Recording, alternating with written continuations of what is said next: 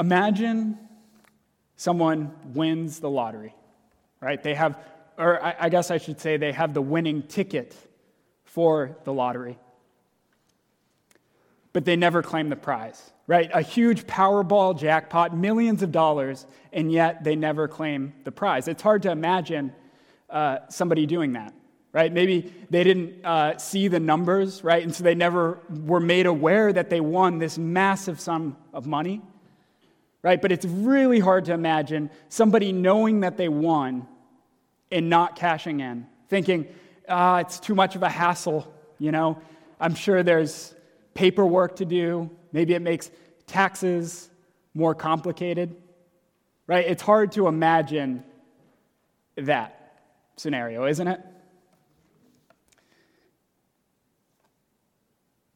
I don't know what it takes to cash in on a Powerball. I don't know if it's complicated paperwork. I don't know how much it complicates your taxes, but I am sure that if any of us won the Powerball, we would cash in, right? And yet, we are told in Scripture of great riches that we have access to in Christ. Far greater than any amount of money, far greater than the riches of the lottery. And yet, we do not always access them. So our scripture today, what I want us to consider is that Paul holds up to us a picture of living in the fullness of Christ. And so what I want us to grasp is that there is a great picture of what the fullness of being in Christ is, and it is held before us, and we ought to hunger for that, long for that, and pursue that. Because for all the hassle that it would be, it is worth it. So Paul is writing to the Ephesians to make known the immeasurable riches of Christ. This is what we're seeing in the first 2 chapters leading up to this, and the beginning of this chapter. Paul lays out the riches that are in Christ. He speaks of the preeminence of Christ, that is his superiority over all things. Christ is reigning over all things. And as is often the case with Paul, he starts with these great spiritual truths, and then he exhorts the church to walk in light of these truths. The truth that we'll examine today is that we are able to experience a real and powerful personal relationship with God. Now, I will argue that since the church is being built into a dwelling place for God, we should aim to be filled up to all the fullness of God for His glory. Let me say that again. Since the church is being built into a dwelling place for God, we should aim to be filled up to all the fullness of God for His glory. Now, as we hold up this truth that there is great fulfillment and a great fullness of being in Christ, we might ask ourselves, then why does it sometimes feel so mundane? Why does it seem to not be my experience to have these riches? Or maybe we are enjoying a season of great fruitfulness and riches in Christ, and yet I want us to see that there is yet more to be experienced. So, beginning in verse 14, we see, "For this reason I bow my knee before the Father." Right away, we must ask, what reason is he referring to? You see, part of why I misunderestimated or mistook in breaking the passage up in this way is I thought, of course, for this reason, he's referring to, this paragraph that comes before. And there's a sense in which that is part of the reason, right? But actually, he's going further back to chapter 2. So, what was Paul's argument in chapter 2? It was this: You were once dead in your trespasses, but you have been made alive in Christ. And though you were once far away from Christ, he has brought you near. And then he ends with this. In him you also are being built together into a dwelling place for God by the Spirit. This is what I want us to get. Brothers and sisters, we are being built into a dwelling place for God by the Spirit.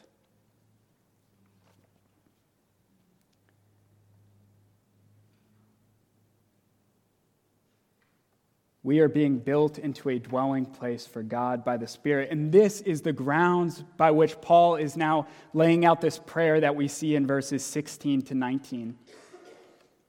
This is God's plan for the church.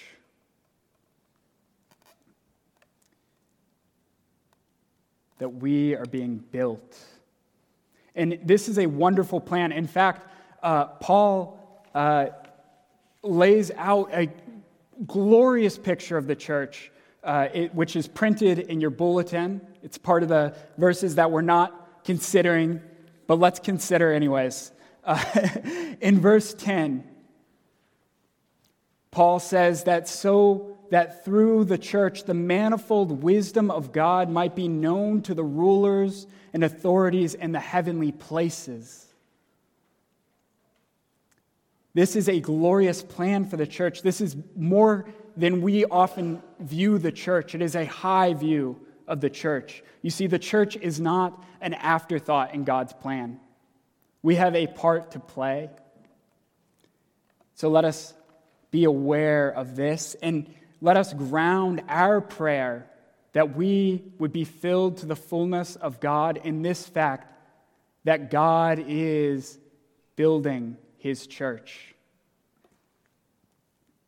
So now we get into the prayer itself.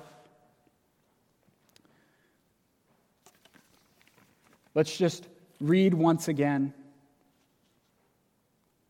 this prayer starting in verse 16. Paul prays that according to the riches of his glory, he may grant you to be strengthened with power through his Spirit in your inner being, so that Christ may dwell in your hearts through faith, that you, being rooted and grounded in love, may have strength to comprehend with all the saints what is the breadth and length and height and depth, and to know the love of Christ that surpasses knowledge, that you may be filled with all the fullness of God.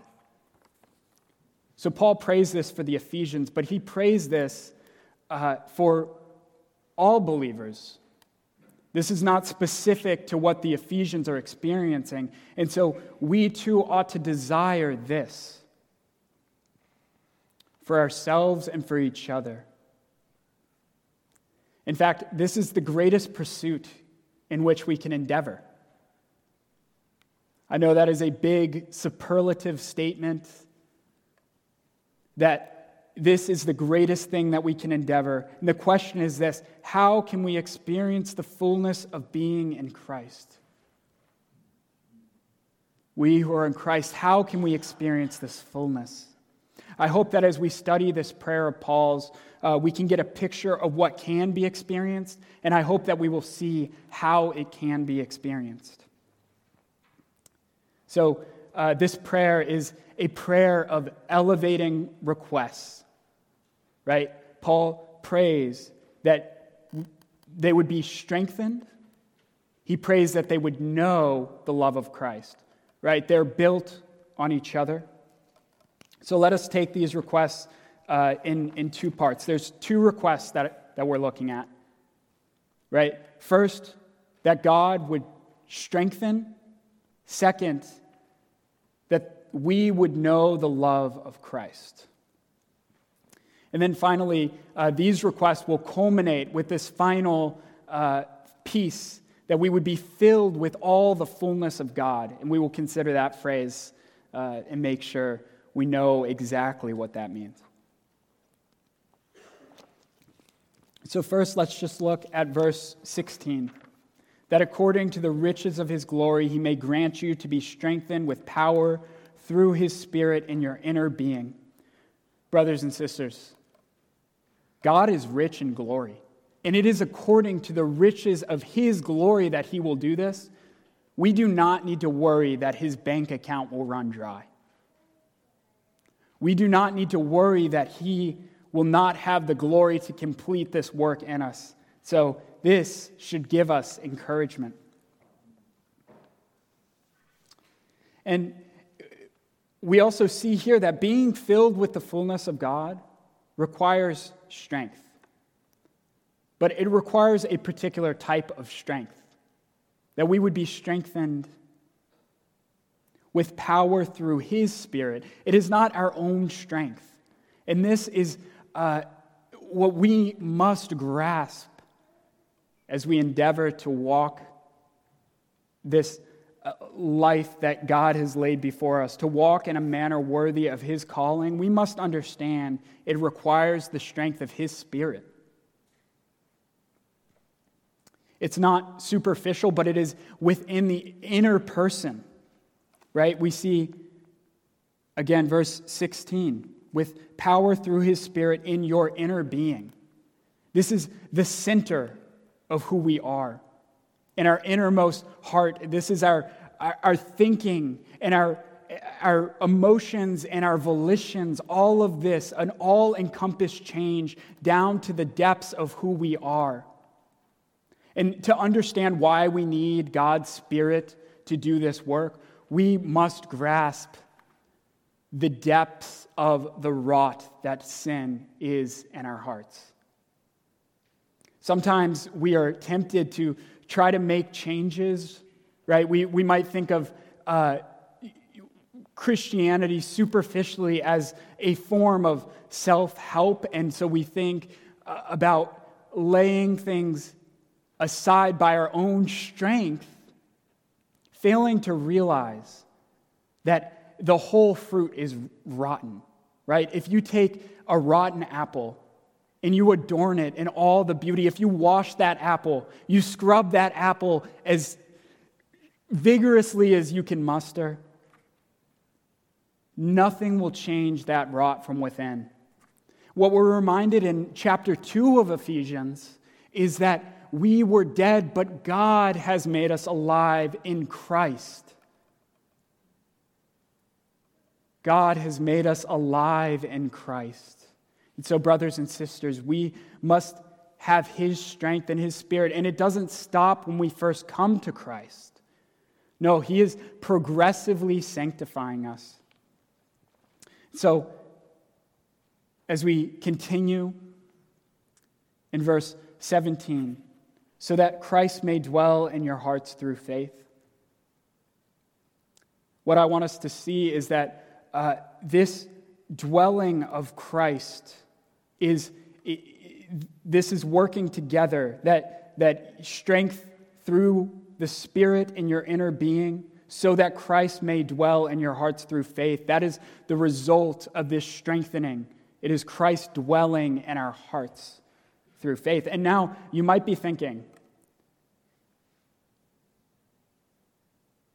wait a minute. I thought Paul was praying for believers. Why is he praying that Christ would dwell in their hearts? Does Christ not dwell in the heart of believers? Well, what this prayer is he's not necessarily speaking of that. He's actually saying that Christ would make his home. It is a deeper form of dwelling. What Paul is praying for is that Christ would be continually present and make his home in us. Is this not an excellent prayer? Yes, brothers and sisters, we have Christ, but don't we want to abide in Christ? That he would abide in us. Don't we want to be close to Christ? That is what Paul is praying. And now we get to this second request here as we continue. That you, being rooted and grounded in love, may have strength to comprehend with all the saints what is the breadth and length and height and depth, and to know the love of Christ that surpasses knowledge. So that's the second request, that we would know the love of Christ. So this is the result of the result of being indwelt with Christ. The result of him making his home in us is that we would be rooted and grounded in love. We must be a people rooted and grounded in love. And so if we look at our lives and we see a lack of love, then this should be an indication to us that we are missing what it means to be in Christ. We are missing something very vital. Perhaps we have not come to comprehend the love of Christ.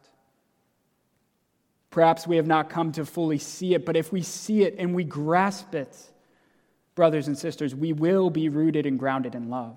And out of this, we might comprehend the many dimensions of Christ's love. We see that we may have strength to comprehend. This word comprehend here is, Paul is saying, to fully grasp, to have a full understanding of the height, the breadth, the length, the height, and the depth of Christ's love. And he continues to say that we might know the love of Christ that surpasses knowledge. What an amazing statement. To know the love of Christ that surpasses knowledge. Now, at first glance, this seems like a very paradoxical statement. How can you know that which surpasses knowledge? So let us consider. This is an indication of the vastness of Christ's love for us. To say that it surpasses knowledge is not to say that we cannot know anything about it. Right? A wrong interpretation of this might be to say, oh, it surpasses knowledge, so I can't really know it, so, just give up. Give up on knowing it. That is not what he's saying. There is an element of grasping intellectually what Christ has done for us, but it doesn't end there. It surpasses knowledge. And so, yes, brothers and sisters, we should know and we should reflect. We should be aware of what Christ has done in us, that what Christ has done for us, the love that he has for us. We should know the depths of his love as we behold him on the cross. That he, though he was without sin, he died that we might have his righteousness. We need to know that. But let us go beyond that, and let us understand that as far as we know the love of Christ, there is yet more to be seen. There is more that we have not yet experienced.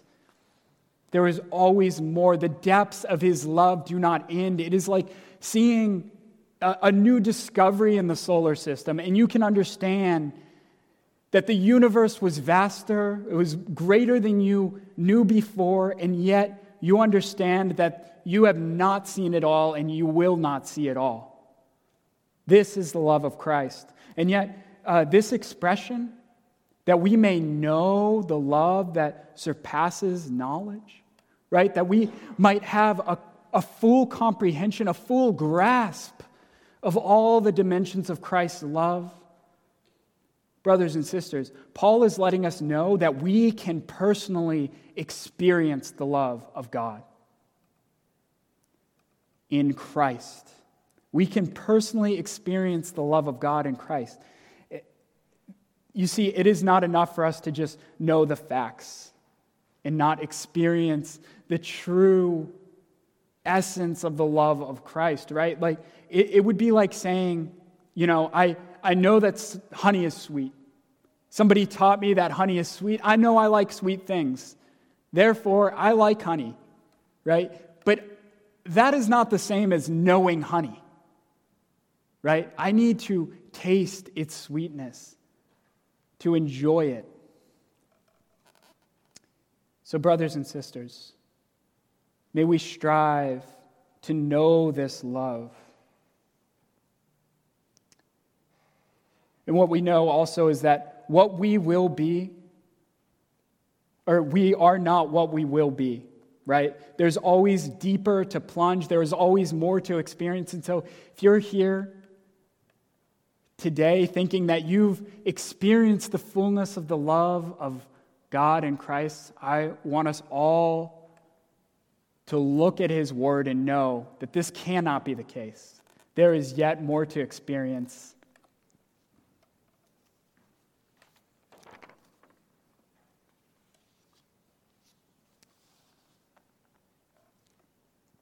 And now, as we continue in this prayer, this magnificent prayer, what we see is that it is apexing to this final point that you may be filled with all the fullness of God. This is a remarkable prayer.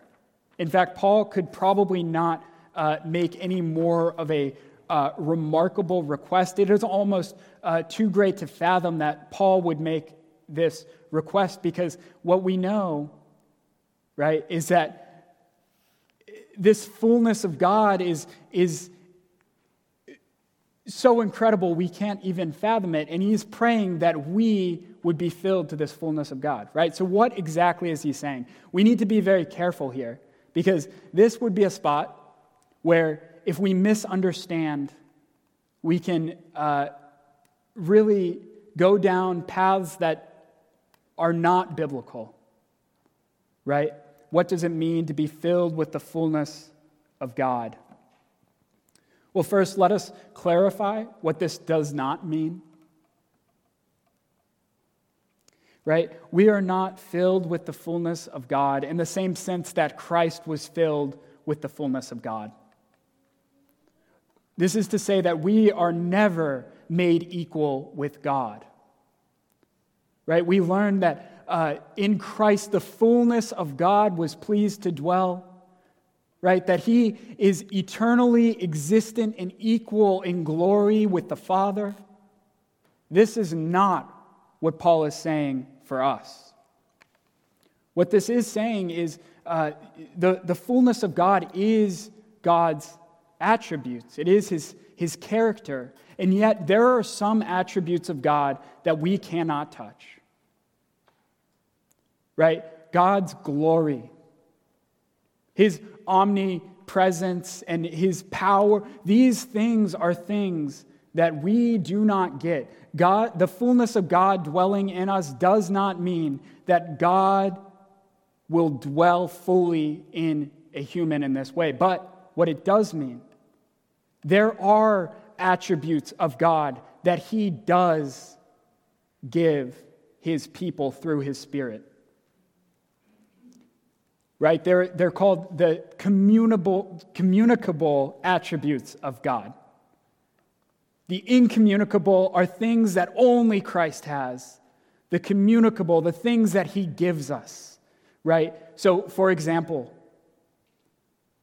we are told to be holy, for God is holy. This means to be set apart. We are told to be holy. We are commanded, be holy. This is an attribute that God can give us by his Spirit. We are told that we are given Christ's righteousness, right? And so this attribute of God is handed to us. And brothers and sisters, we in ourselves are not righteous, but God has made us righteous through Christ, right? And then there's other attributes of God that can be included in this fullness of God. Consider Paul's letter to the Galatians, where he tells us of the fruit of the Spirit. The fruit of the Spirit: love, joy, peace, patience, kindness, goodness, faithfulness, gentleness, and self-control. These characteristics, how we desire these to be growing in us by the power of the Spirit. And this is what it means for the fullness of God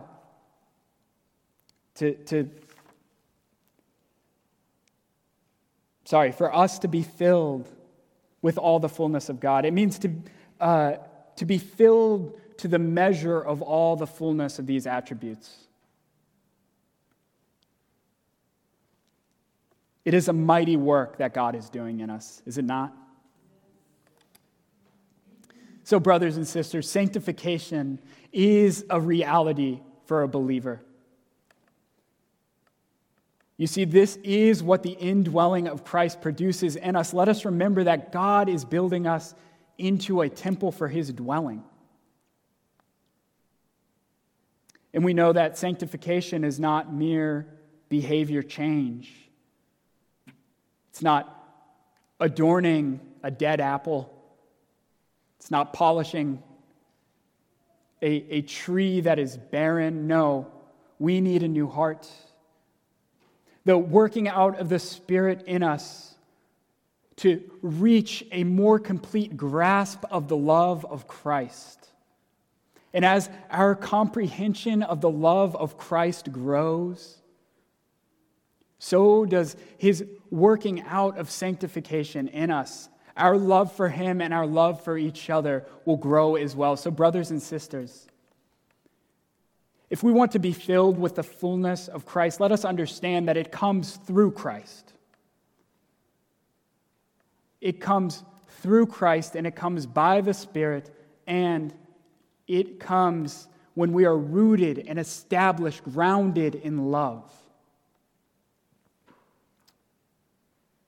And just as there is always more to grasp of Christ's love, there will always be more ways in which we have not reached the fullness of God. Maybe you're thinking to yourself now of ways that you can see in your life. You look at God and his attributes, and you see how we fail in comparison so much. Every day we fail. And yet, this is the beautiful picture of the walk of Christ that he has given, that we are peeling away the layers and putting on new clothes of glorious righteousness given to us by God, that he would make us a new creation in him. So, brothers and sisters, Paul ends his prayer. He ends this passage in a fitting way. You see, Paul makes such a great, magnificent prayer, asking about as great a prayer for a person as can be, to be filled with all the fullness of God. And then he says this, verse 20. Now to him who is able to do far more abundantly than all we ask or think. Let us dwell on that for just a moment. Greatest prayer you could think of, and Paul says it's not as much as what God can do and will do. Now to him who is able to do far more abundantly than all we ask or think, according to the power at work within us, to him be the glory in the church and in Christ throughout all generations forever and ever. Amen. And so, brothers and sisters, the fitting conclusion to this is that as God works in us to bring about the fullness of being in Christ, that he would make his dwelling in us, the fitting conclusion is to give him the glory. Amen? To God be all the glory. He offers this rich transformation, and it is a glorious thing for us. It is a beautiful thing, and the best thing for us is to experience this fullness of God. And yet, let us recognize, while it is massively beneficial to us, it points us to the glory of God and the power that he is working in us. So may we be transformed for the glory of God. Now, as we conclude, let us ascribe glory to the one who is able to do all this according to the riches of his glory. Amen.